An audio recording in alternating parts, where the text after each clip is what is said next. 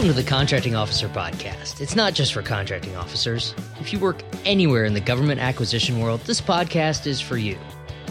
Today we're talking about getting approval to negotiate before starting the actual negotiations. Be sure to join the Contracting Officer Podcast group on LinkedIn to stay connected with other podcast listeners who are winning in the government market. Okay, let's get started with this week's episode. We're talking today about the responsibility and authority to negotiate and agree to a binding final deal. We have to come to agreement. We're going to talk about how that happens in the government world, with the understanding that prior to negotiations starting, it's common for the negotiators on either side to receive some type of authority to negotiate within some kind of range, kind of greases the process. Before we do that, let's stop and say thanks. Greases the process. I want to say thanks this week to Ted Wright. Ted's a business development manager at LPR International. LPR provides program management and professional services in the federal contracts market. They're also an 8A and a women-owned small business based out of Lanham, Maryland. Is that how you say it? Lanham, yep. Lanham, see? Lanham, Maryland. I want to thank Ted specifically for liking the podcast episodes on LinkedIn and for taking the time to talk with me on the phone about the podcast.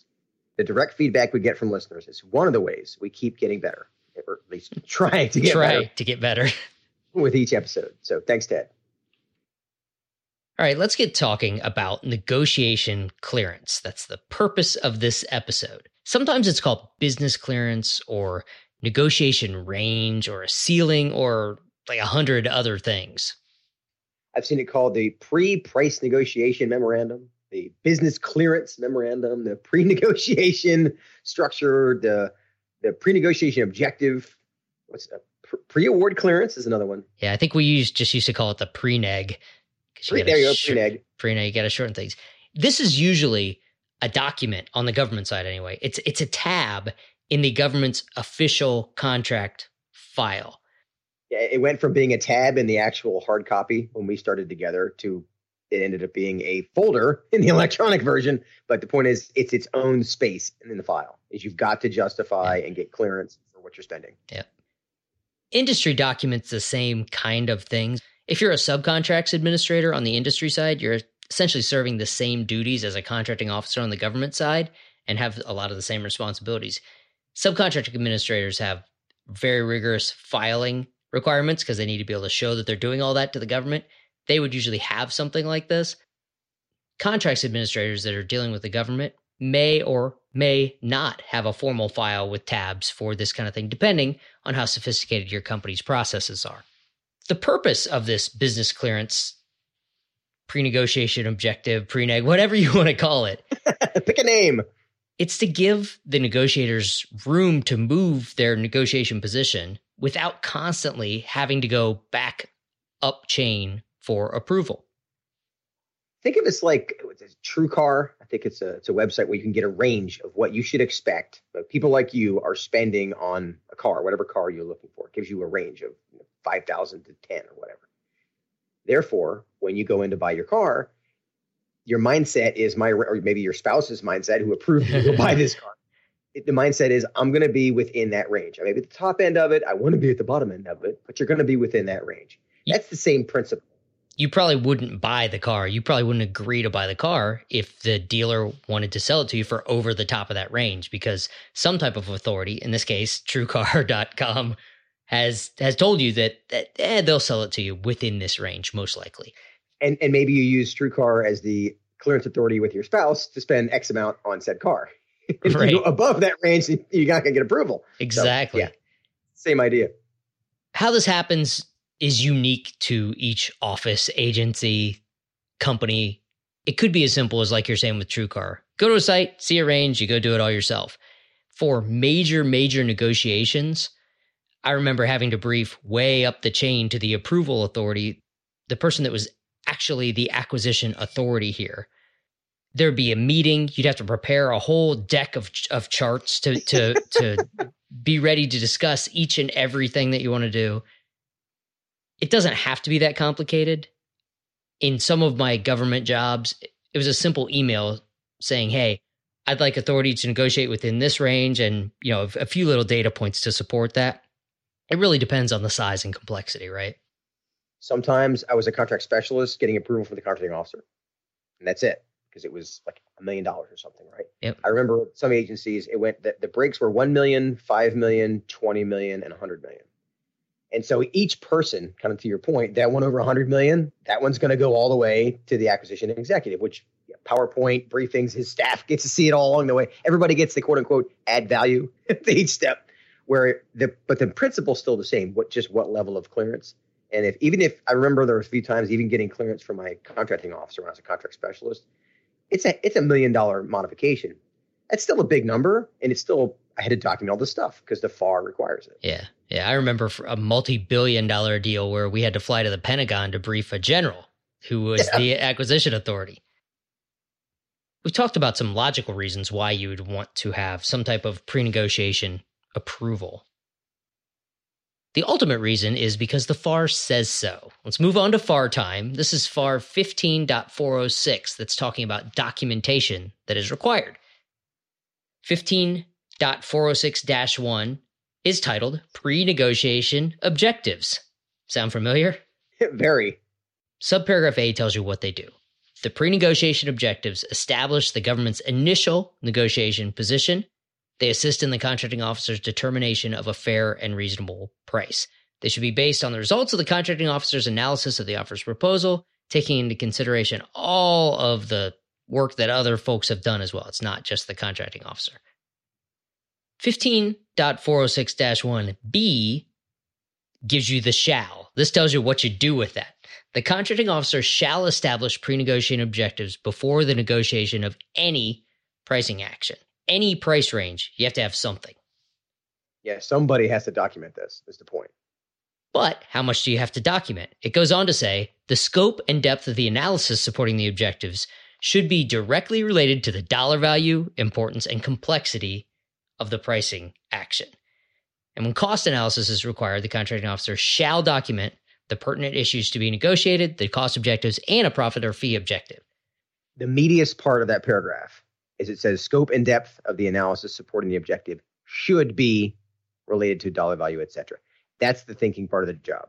Now it's a judgment call. It's like, how much do I have to have? And it's very easy when, even if it's $500,000, it's very easy to get sucked into this vortex of, I need to have all the data. I need 6 more months to research this. Or likewise, if it's a $100 million action, you should expect that the people up the chain, they're going to want to know, how is this worth that much money? Right. So that's the should part. And it's funny how many times I've come into thinking I got this thing. It's a layup. This is easy. And they go, well, what about when it rains on Tuesdays? Like, crap, I didn't think of that. And you have to go back and redo it because they're approving it. So there's that should exercise. It's very interesting how some agencies are really hardcore about this, and other ones that want to get that stuff done faster don't get so hung up on it. Yeah, and I think as you gain experience, you start to internalize, hey, I know all this stuff, so maybe I don't have to document as much. You start going faster. I know when I was junior, I probably overdid everything because I didn't know the limits. I didn't know how much thinking I was allowed to do. Let's put this in the time zones, in the acquisition and execution time zones. Acquisition time zones, if you're not familiar with them, are in episode 3, and the execution time zones are in episode 84. On the acquisition side, this is the last of the zones. This is the source selection zone. Now, negotiations are more common with sole source acquisitions than competitive acquisitions. But on competitive acquisitions, they could occur during discussions, which we talked about on different episodes, or if you're using a select to negotiate strategy, you could select the apparent winner and negotiate a final price. In that case, you'd need a pre-negotiation objective. On the execution side, in the execution time zones, this is the performance zone. If you have an engineering change proposal, if you're negotiating a change to the contract, you're going to need a pre-negotiation objective. And like we talked about, everything actually needs some type of objective, but the amount of documentation varies with the size. Why is it important to understand that both sides have pre-negotiation objectives? If you don't know how far you can move your initial position during the negotiation, then you're not really able to negotiate. Right. If you come in and say, I'll give you $5 for it, and they say, well, I want $5.04. And you say, no, $5. That's all I can do. You're not really negotiating. That's more of an ultimatum, I think. Yeah, exactly. Negotiators have to be given the authority to negotiate and then close the deal. They need to be able to move enough to get the deal done.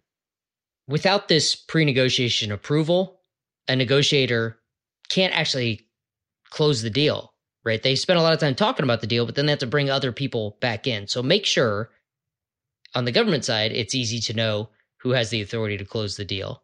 On the industry side, not so easy. So it's important to make sure that your counterpart also has the authority to close the deal. Otherwise, you might be negotiating with the wind. Yeah, I've actually had those where I thought I was done. And then after we came to a final conclusion, I said, okay, well, my boss needs to sign this. As a contracting officer, I'm the one that signs it. I didn't realize that the contracts manager for that company isn't the guy that signs it. He's not really my counterpart. And I didn't think to ask that question before we spent 2 hours negotiating. Right. So learn by doing. Remember that while everything is negotiable, not everything is covered by that pre-negotiation authority. So if you get too fancy trying to negotiate nuances of the proposal or of the price or of the solution, it's pretty likely that the other side is going to have to go back to their management for guidance or approval to negotiate. So you may be able to negotiate literally anything, but it may take more time. This came up once we had progress-based payments. In the middle of negotiation, we realized we would set up some progress payments. Problem is, the approval of the cash flow behind those progress payments was not something the guy across the table could approve. Right. And we didn't realize that until we put it in front of his boss and he went, wait a minute, we can't wait 3 months to get the first payment. So yeah, we got too fancy. We're like, hey, cool, we can apply this. And then it got things even messier. So yeah, it's really easy to slip into that. I like how you said, get too fancy. It's really easy to do that if you're not careful. Where does the pre-negotiation range come from? On the government side, contracting officers often use the technical evaluation comments to build the cost range. So they get a document from the technical evaluators that say, we think that the engineering labor is 10% too high for these reasons, or for this part, they don't need 7 of them. They only need 5 of them because of this reason. Those would go into the contracting specialist's request for range. They would say, hey, I think I'm going to try to get it down to 5 of these things, but I would like range to go up to 6 in case the contractor has valid points to refute what our technical guys are saying. For profit, contracting officers often use weighted guidelines, and we've talked about that on separate episodes. And what about the industry side? Industry's doing somewhat of the same thing, but oftentimes they're looking at the overall return on investment in addition to individual profit goals. Yeah, it's very easy to get hung up on individual profit because that's the one thing we can see. It's at the end. Sometimes it's the most obvious. But there are a lot more pieces to the puzzle from the industry perspective that if they don't explain them during negotiations, as a contracting officer, I think they only care about profit. We have to be careful we're not looking at one thing when our counterpart cares about a lot more than that one thing. Exactly. On a big contract, you might be negotiating individual cost elements. You might be looking at it as, oh, this much engineering labor, this much test and evaluation, this much management labor. In the end, when it gets on contract, contractor might only care about the total cost pool because the individual elements don't matter so much anymore during execution. They're looking at the big picture. It's pretty common now for the government to try to limit fee on pass-through items like materials or subcontracts or other things that the prime contractor isn't performing directly with their people. What happens is that reduces the overall profitability, the effort. It dilutes it. So that can become a big hang-up if the work is largely pass-through and in the end, the contractor is only going to make 2% overall return on the effort. They could invest that money in a certificate of deposit and make 2%. So maybe they don't want to get into all that mess, right? If you know how the other side prepares, reviews, and then approves the negotiation range, that's going to give you an edge. Now you know what the other side cares about and who approves each step along the way. So you know, for example, how long is this going to take? You have a better understanding of how long it's going to take, who has to approve it, who cares about which piece of the puzzle that negotiations used to turn into. Yeah, this is the context we always talk about. Specifically on the government side, one of the things that hung me up a lot of times as a young contract specialist was asking for or receiving too narrow of a pre-negotiation range from the contracting officer. What that means is I don't have a lot of room to move, so I'm not really negotiating a lot, and I end up having to go back to get more range or higher ceiling almost immediately upon starting the negotiations. Particularly if you don't know what your counterpart's number is. If your range is between 105 and 115,000, and their range is 130,000 to 140,000, you guys aren't in the same place. Right, you're never going to get close. So you sit down and go, oh crap, now you both have to go back to the drawing board. Yeah. Whereas if you said 100 to 150 and you both have an overlap, okay, you're going to end up in, I don't know, let's say end up in there, and theirs is 130 to 180. At least you got some overlap to work with. Yep. It's not just too narrow of a range on the overall deal. Sometimes there's a range on individual price elements. Don't get too hung up on individual price elements or cost elements unless you have to. Think big picture. As long as the final price is within the range that you're approved for, it's okay to talk about the individual elements to give you a basis for why you're negotiating the final price, but don't get stuck on a ceiling or negotiating the individual elements. In the end, you're trying to negotiate a final deal. We talked about that in the What Are Wrap Rates episode. There are certain things that are negotiable, and there are certain things that are somewhat negotiable, and there's some things that they're just facts. Right. Like the G&A rate, it's not really something I can negotiate on an individual task project. I had those situations too where DCAA and DCMA have reviewed rates, right? We have approved rates for G&A, for general administrative costs, and the contracting officer wants to negotiate it. Well, I can't actually negotiate anything different than it's already been approved. That's completely different podcast. So set that aside. Rabbit hole. Government folks, remember that industry often has as many approval gates or even more approval gates than you do to get things done. I was putting together a relationship with one of our new customers, and I was surprised that the VP of operations, like the number 2 guy in this company, he couldn't approve the deal. And this wasn't a multi-million-dollar relationship, but it was starting out the relationship with Skyway. And I was amazed at how many people he had to go through to get what felt like a pretty small deal relative to the stuff I used to sign when I was a contracting officer. Yeah, sometimes only the contracts people have approval to close a deal. Sometimes only the head legal counsel of a company has approval to close a deal. Sometimes it's the CEO. Point is, make sure you know who has the authority and how you get to them so that you don't waste your time during negotiations. Yeah, it's kind of like we did that episode called Who's the Decider, about who's the decider on the government side. Well, in this case, who's the decider? Who can actually sign the contract? And if they're not in the room, you're going to have to go back to the well. Last thing on the government side before we move on to talking about the industry side. Once negotiations are complete, during contract execution, you're not going to be so concerned with the individual price or cost elements as proposed, especially if the procuring contracting officer hands it off to an administrative contracting officer. That ACO might never see the proposal or read the price negotiation memorandum unless something goes wrong. Yeah, exactly. What I mean is, once the contract is signed and it says, we'll pay you $100,000 to do this job, at that point, you may only be tracking, have I gotten to $100,000 yet? You don't care whether there was 3 hours of this or 4 hours of that, or 3 widgets or 5 widgets. It's just the job has to be done, and this is all the money we're going to spend. All right, industry side. If you've ever had insight into the contracting officer's workload, you know they probably have a stack of files on their desk or emails in their queue.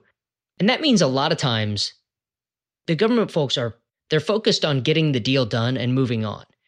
If it's your company and you sell one thing, this may be the most important thing to you and your company, and that's all you're focused on.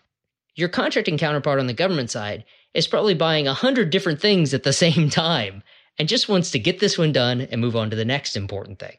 It helps to be creative in helping the contracting officer stay within that approved range by understanding how that range works. I mean, there are some levers they can pull, but like you said, they got 100 different contracts. They need to pull levers to get the work awarded, understanding which levers they can pull and when is going to help you. And likewise, where do you have some leverage to speed the process up on your side? Like in any negotiation, pay attention to the clues that the government's giving you in their negotiation strategy. What are they willing to move on, and where are they stuck? It's really okay to ask if they're at the top of their range for an element, if they have range by element, or the top of their range overall. It really lets you know whether it's worth continuing that conversation or whether you need to find other areas or other levers to pull to negotiate. It's like you were saying, Kevin, if your range is 105 to 115,000 and the other side's range is 150 to 160,000, they don't cross, right? The sooner that you figure out that you don't have any mutually agreeable range, sometimes you just have to ask, what can you justify here? Why do you believe that that's the price limit ceiling for this element or this acquisition? An interesting way to look at this is if those ranges don't overlap, you can't even start negotiating. And so I used to be very leery of sharing what my range was. And then what I realized is if they don't know what my range is and I don't know what their range is, we're not ready to negotiate. We touched on the authority levels before.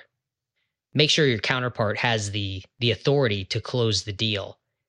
At a recent acquisition conference or somewhere, I don't remember where I heard it. I don't remember who it was. I think it was the chief of naval operations. So this is a pretty lousy sourcing for a quote. Don't know where I heard it and not quite sure who it was. But it might have been somebody that I'm going to name. Someone high up in the Navy said something like, I've raised acquisition authorities so that lower level government people have approval authorities in the hundreds of millions of dollars. Like a $250 million acquisition can be approved at many levels lower than in previous times. And he asked, what has industry done to match this? And what he was getting at is he will have a Navy captain, an 06, with hundreds of millions of dollars approval authorities.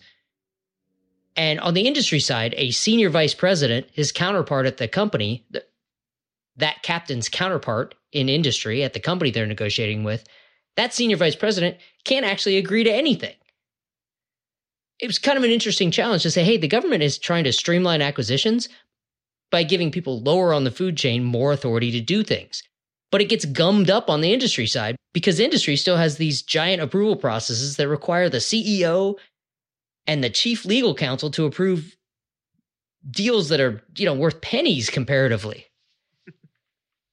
And of course, the reason for that is that the Navy's not going to go out of business if they make a $250 million mistake. But the conversation is still relevant. Yeah. Because they're never going to be the same because the goals and the structure and the organization don't operate the same. But they should be closer together. Yeah, I think the point is great. You're right. It's a different amount of risk.